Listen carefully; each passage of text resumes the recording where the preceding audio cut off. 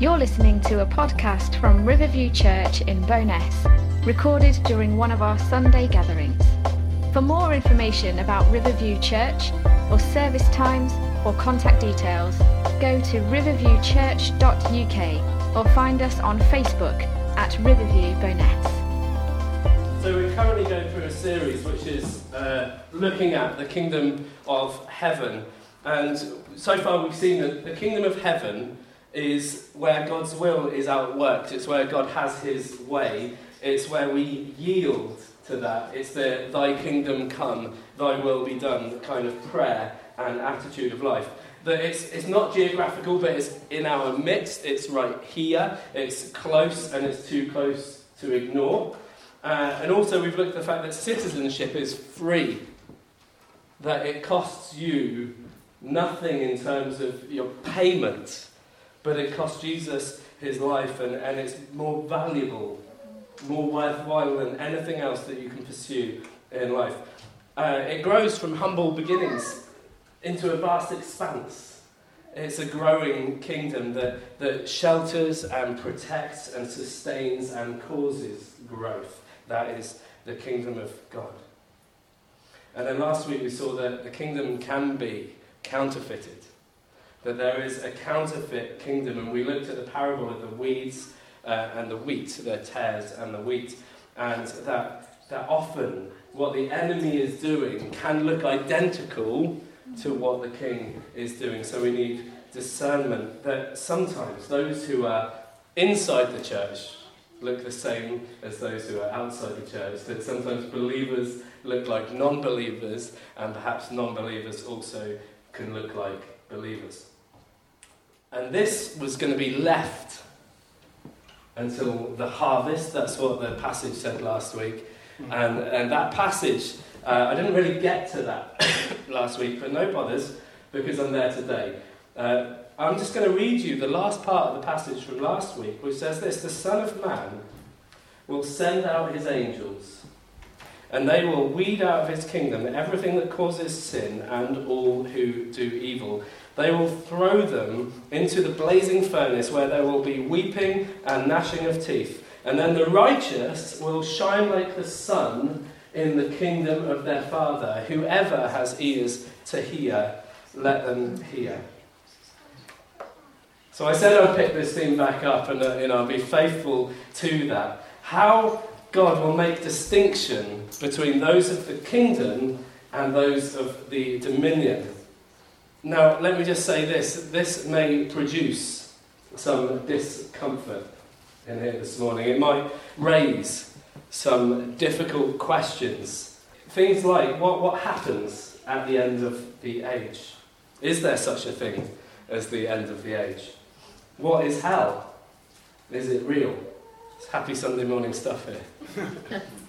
If so, and I'm sure you've asked this, how can a loving God send people to hell? And of course, one that's pertinent to all of us: how can I be sure that I am safe? How can I be sure that I am safe? This isn't popular. It's not comfortable, it's not pleasant, and I'll be honest, I'm not relishing the idea of talking about this morning, but equally, I don't want to avoid chunks of the Word of God because they don't kind of fit comfortably, because they're more difficult to explain. And this morning I don't want to say anything that will contradict the goodness of our God, who is a God of love. So I want to say nothing that will contradict in your own hearts and minds the position of God as being a God of love. But equally, I don't want to say anything that would downplay or compromise truth, purely because I find it hard in my mind to reconcile the ideas of wrath and grace. So before we open today's word, do you mind if I just pray? I know we've prayed, but I need it. Lord, this is not an easy subject, but it's equally something that you speak about a lot in your word. Where we have recordings of what you have said, Lord Jesus, you speak a lot of this blazing furnace, of Gehenna, of a place of burning fire. Lord, this isn't easy. It's not comfortable. but we pray that your truth will be heard this morning. And Lord, I pray that you would use this to bolster our sense of awe at your grace and your great goodness in our lives, Lord. That this wouldn't cause us to shy away from you in fear, but would cause us to run towards you in awe and wonder because of how great you are. So come, Holy Spirit, you have your way. I don't want to speak words that are out of step with who you are. So help in Jesus' name. Amen. If we go to Matthew 13, and we're going to look at 47 to 50. Once again, the kingdom of heaven is like a net. Remember, Jesus is comparing the kingdom of heaven. He's always saying the kingdom of heaven is like. And today he says it is like a net that was let down into the lake and caught all kinds of fish. When it was full, the fishermen pulled it up onto the shore. Then they sat down and collected the good fish in baskets, but they threw the bad away. This is how it will be at the end of the age. The angels will come and separate the wicked from the righteous and throw them into the blazing furnace, where there will be weeping and gnashing of teeth. But you see, we can't avoid this because Jesus says it more than once. It's not just a passing of by the way. And so actually we're doing our own faith a disservice if we don't give this some room and kind of try and wrestle with it a little bit. It's easy to take the nice little promises and chunks out of Scripture, but there's a whole lot more Scripture there, and you're missing out on the fullness of God's wonder and how we can be in awe of him if we just chop out the bits of the Bible that we dislike. So to deal with this, firstly, like a net, the kingdom of heaven is like a net that is lowered into the lake. Now these nets, I'm not sure how many of you are fishermen. I got really bored because I used to go spinning, which is like, I'm not talking about the fitness class where you're on your bikes. I've never done that. But I've been spinning fishing, which is where you cast out and then you bring it back in almost instantly, and you try to make it look like it's a fish in distress by waggling your fishing rod a little bit and stuff like that. And I got bored because on Sundays I'd get like 3 or 4 mackerel and I'd be like, result. Every so often I'd get a sea bass and that'd be amazing. But most of the times I went fishing, nothing, nada, zip. Not a fig, not that I'd be trying to catch a fig in the sea anyway.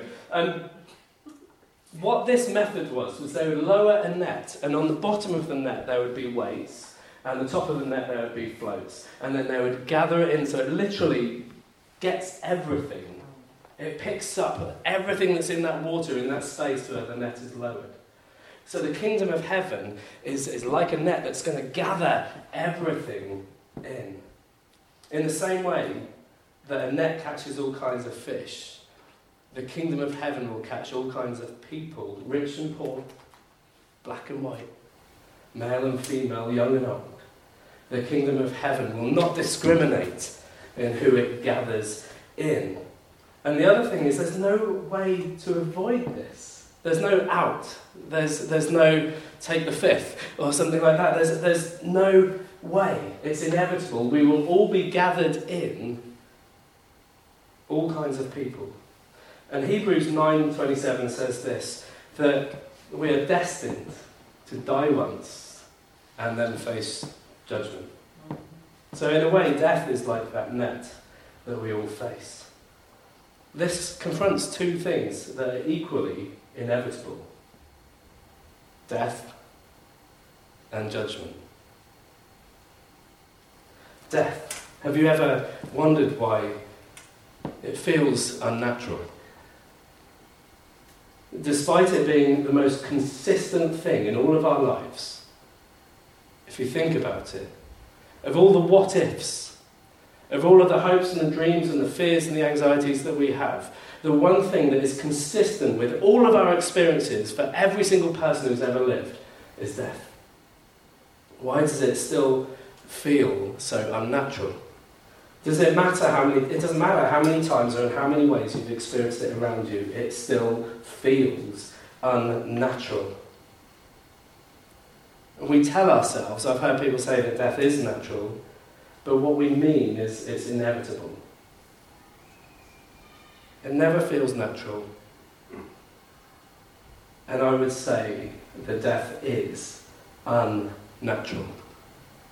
That's why it always feels unnatural to us. No matter how many times we've experienced it in how many ways, it still feels like a horrendous wrench that's unnatural. That's why? That's not right. This isn't how it's meant to be. And the reason is because sewn into our hearts is this concept, no, we were made not to die. We were made for more than that. Death is unnatural. It's the result of something that should not have happened. And so death is entirely unnatural. But the other question I'd say is death terminal? And the answer to that would be no. Whether you believe it or not, whatever your afterlife narrative in your head is, whatever you subscribe to, death is not terminal. There is something more after that. You know this because it says in Ecclesiastes that he has put eternity in the hearts of man. Even those of us who will say, I believe I'm just going to die, boom, that's it. Somewhere in our hearts that still feels completely unnatural, completely wrong, like a waste of breath.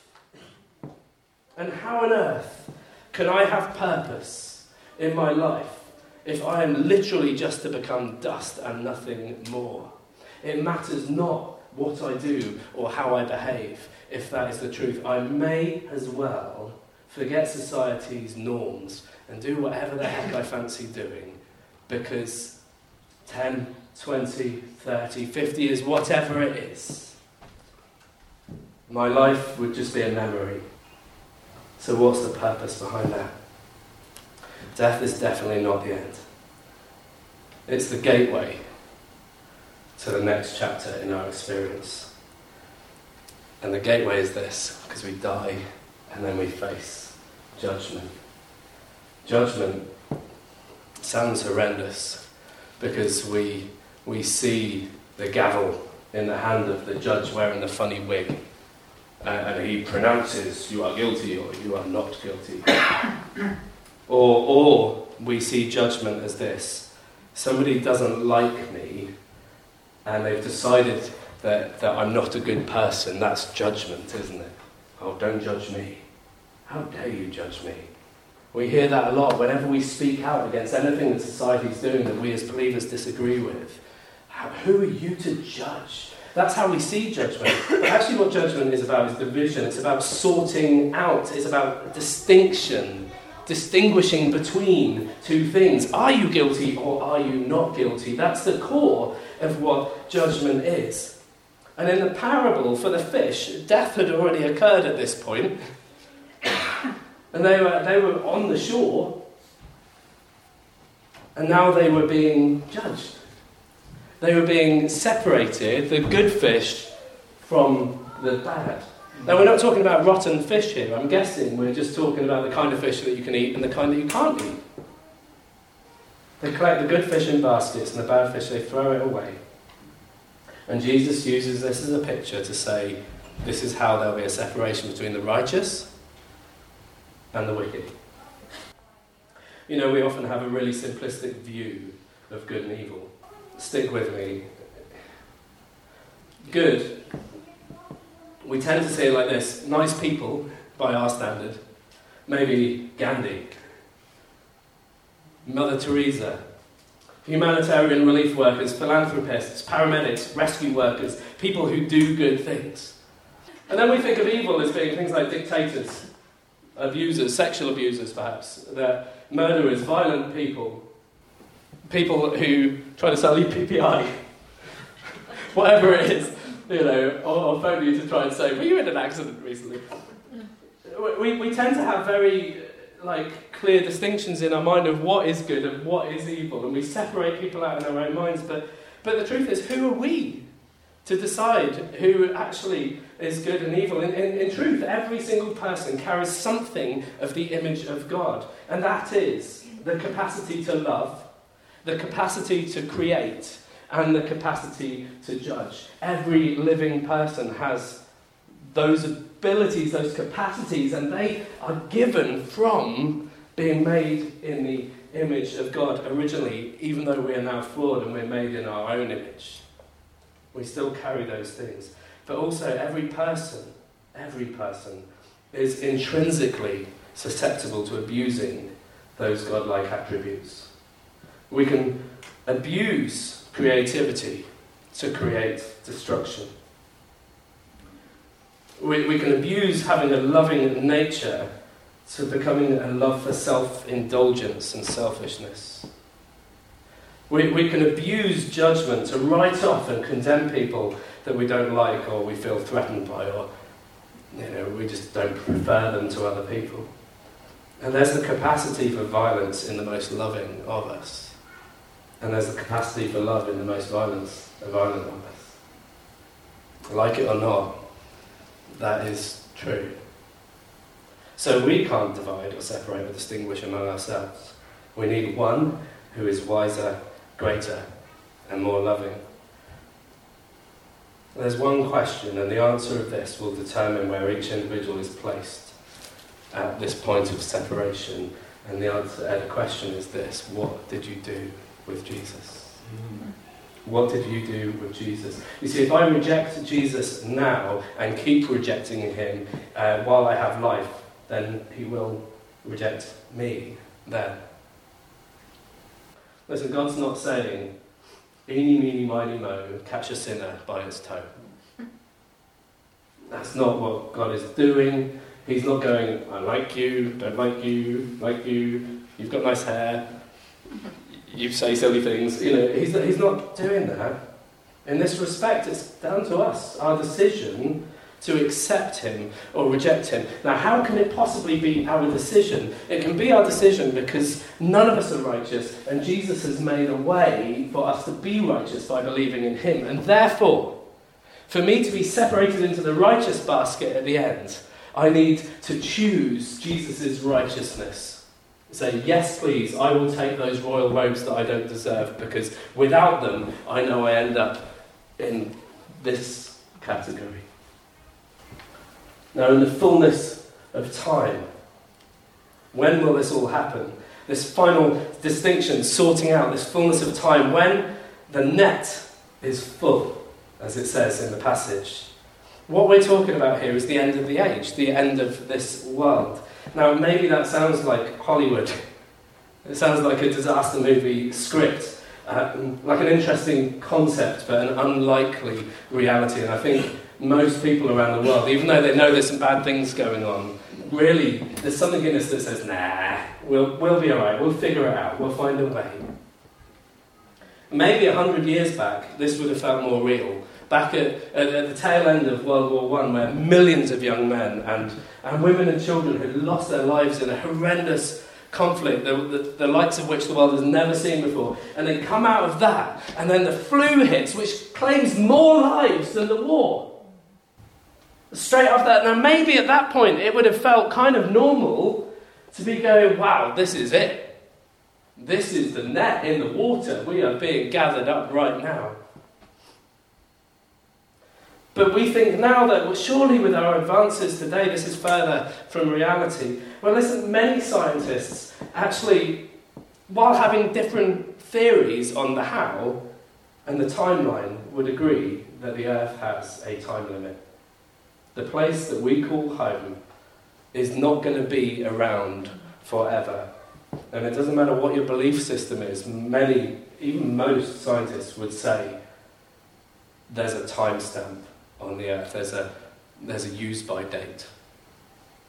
Something is going to end life as we know it. So whether or not you know Jesus this morning, whether it's meteorites, whether it's supervolcanoes or giant earthquakes, whether it's a global nuclear conflict, whether it's starvation because there's not enough food in the world anymore. Maybe it's lack of oxygen because of deforestation and there's all the CO2 in the atmosphere. Maybe it's the sun burning out. Take your pick. There are 100 ways that this world could end.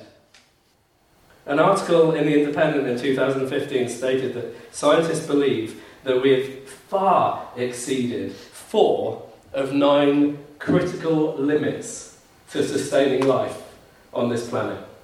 We've already far exceeded 4 out of 9. We're pretty much halfway there already. So the fullness of time will come regardless of who you are or what you believe. It's going to happen, and then when it happens, and this is the bit that's really difficult, eternal anguish, because at this point, for some, this will mean shining like the sun in the kingdom of their Father. Shining with the radiance of Christ. But for others, being thrown into a blazing furnace where there'll be weeping and gnashing of teeth. You see why I don't really want to preach this today. You will, if you chat to 100 theologians, you'll find 100 different theories on the extent of hell, whether or not it's a reality, what it actually looks like, what are the dimensions of it. I don't want to get into that today, but I want to say this with clarity, that it's a reality. It is a reality. We do God a complete disservice if we try to pretend that it's not. You know, I met a Jehovah's Witness leader once. I was only a brand new Christian, but he came up to me and he started telling me about the Jehovah's Witness faith. And I sat down and listened to him for a bit. And we talked, and I said, look, do you think I would be able to be part of the 110,000? They believe that only 110,000 people are going to go to the perfect heaven, and the rest of the believers, the rest of the Jehovah's Witnesses will live on the perfect earth, and then everyone else just gets annihilated, just in the blink of an eye. I said, do you think I could possibly live on the perfect earth? I know that if I'm wrong, I'm not going to be on the perfect heaven, but I believe in Jehovah. I worship Jehovah. I'm a bit, maybe in your eyes, I'm confused on who Jesus is. But if you're right and I'm wrong, do you think God would be gracious and let me live on the perfect earth because I believe in Jehovah? And he said, well, I hadn't really thought of that, but I guess so. Maybe. And I said, but let me get this straight, because if I'm just completely wrong, the worst that's going to happen to me is that I'll just be annihilated. And he said, yeah, you'll just cease to exist. In the blink of an eye, you won't even know about it. You'll be going about your business and then, I'm no more. No conscious thought beyond that point. I said, well, that sounds pretty cushy.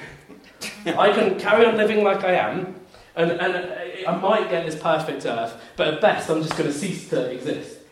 And actually what I could do is I could go out and do anything that I fancy doing, because I'm just going to cease to exist. So there'll be no consequences. I might as well just please myself. And he was like, yeah, I guess that's true.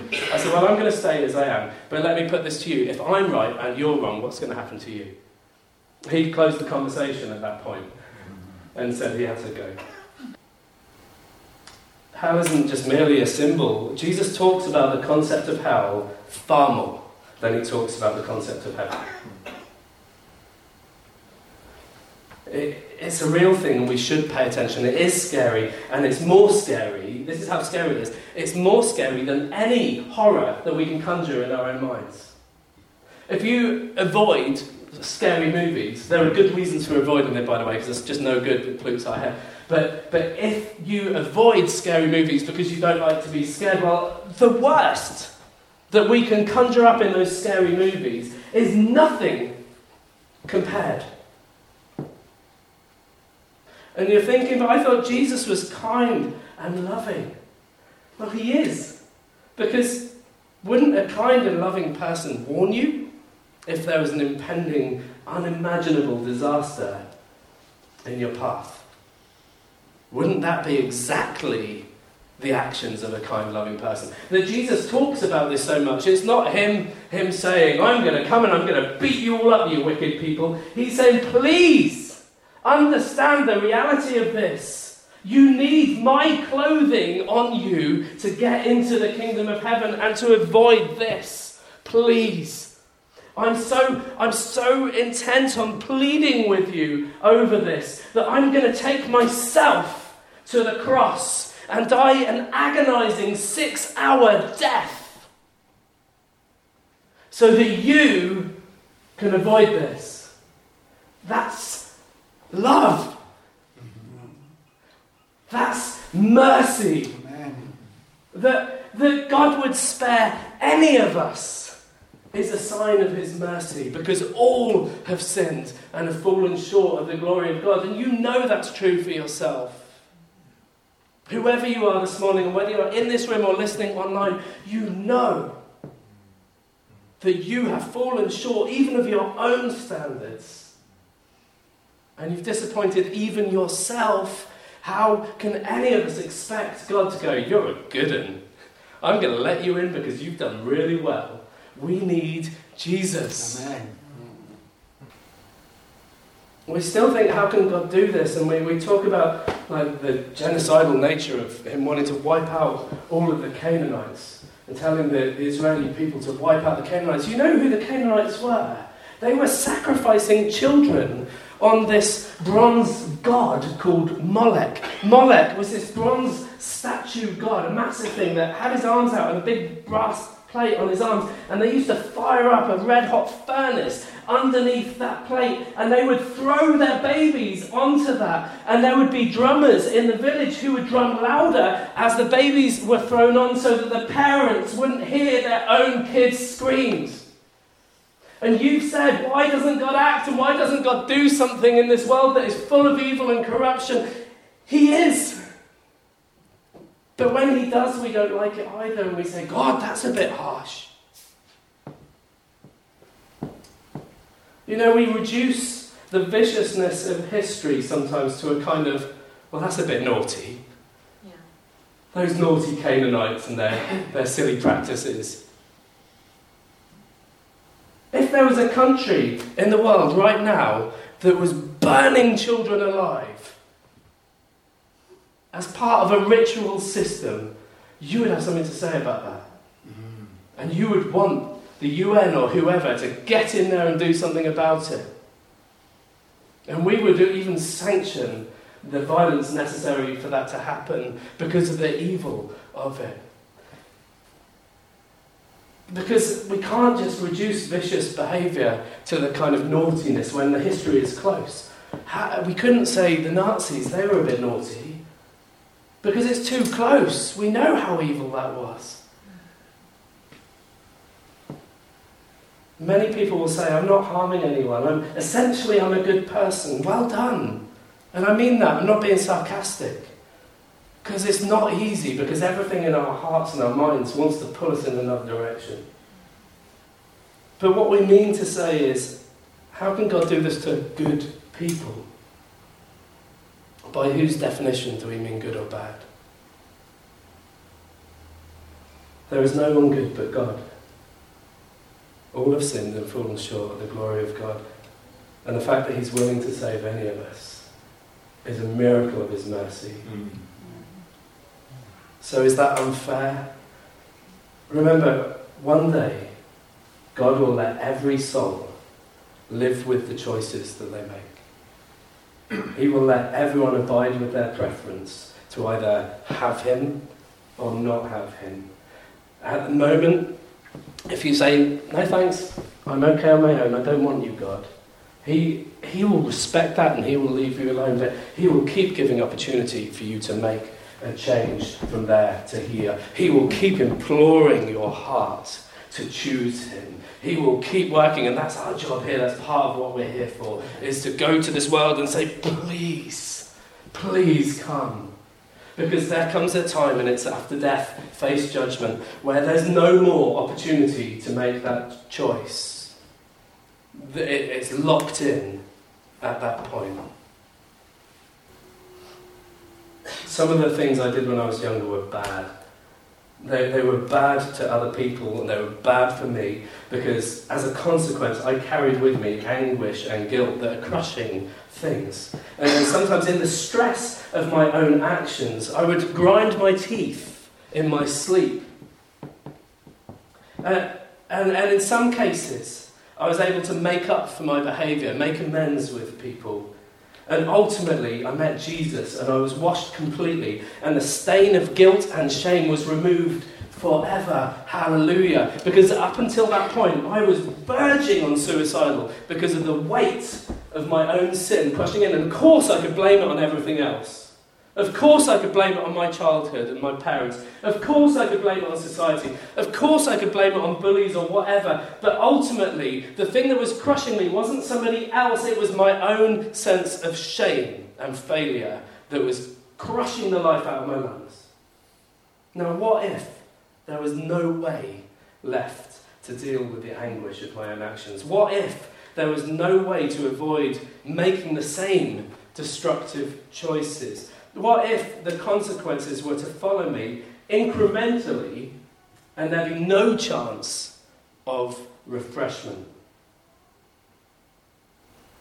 If I, through my life, had acted upon every desire and every impulse to the fullness of those things with no restrictions, well, that doesn't even bear thinking about, does it? And for me, even to exercise my rights to the nth degree would mean, by nature, trampling on somebody else's rights. And as I said last week, hell is him letting us have our own way. Our own way means not God's way. Our own way means removing him from the equation. Hell is the total and complete absence of the presence of God.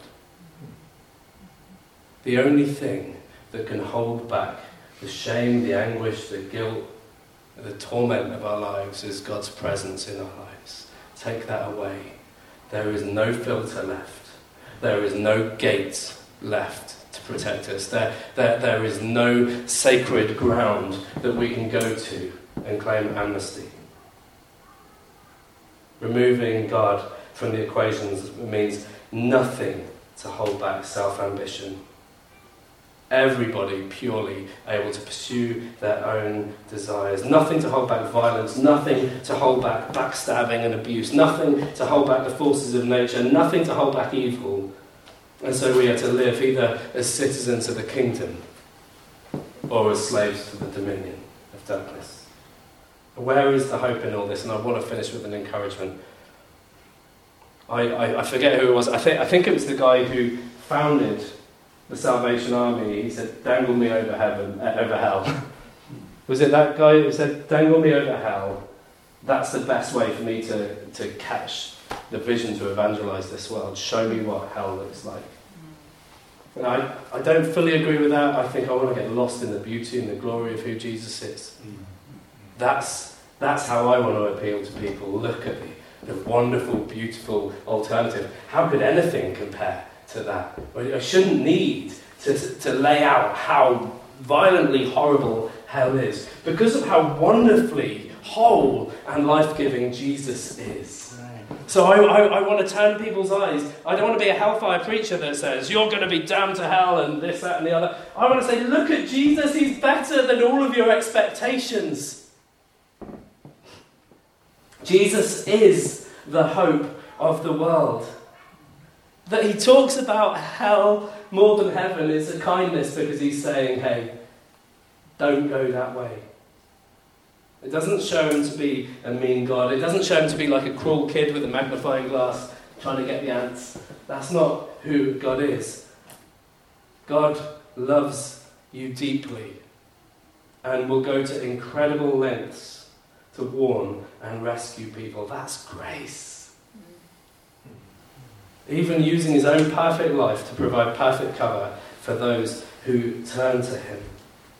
And Jesus is the good fish on our behalf. You know, when it comes to that sorting out good fish, bad fish, good fish, bad fish, we're all bad fish. All of us. We all belong in that bucket. But Jesus says, I'm going to be the good fish on your behalf. I'm going to be everything that you need to be in order to share in this wonderful eternity in my presence. I'm going to give you what you need, and all you have to do is say, yes, please. Yes, please. God doesn't want you or anybody else to die and suffer in anguish. He does not want that. 2 Peter 3:9 says this: He is patient with you, not wanting anyone to perish, but everyone to come to repentance. As believers who have turned to him, We've come in repentance, that turning is the repentance. Colossians 3 says this, since then you have been raised with Christ. It's a done deal. Jesus is in your heart this morning. You know Jesus is your Lord and Saviour. You have been raised with Christ. So, set your hearts on things above. Don't set your hearts on things like hell. Set your heart on things above, where Christ is seated at the right hand of God. Set your mind on things above, not on earthly things, for you died. That's already happened. This inevitable thing, this unnatural thing, has already occurred in your life. You have died. Yes, your body's going to cark it one day, but you've already died and you've been raised to life. Amen. Hallelujah. Amen. And your life is now hidden with Christ in God. When Christ, who is your life, will appear, then you will also appear with him in glory. Is there such a thing as the end of the age? Yes, there is. Is hell a reality? Yes, it is. How can a loving God send people to hell? He doesn't. We send ourselves by rejecting him. How can I be sure that I am safe? Christ died my death, and I am raised with him. Amen. Amen.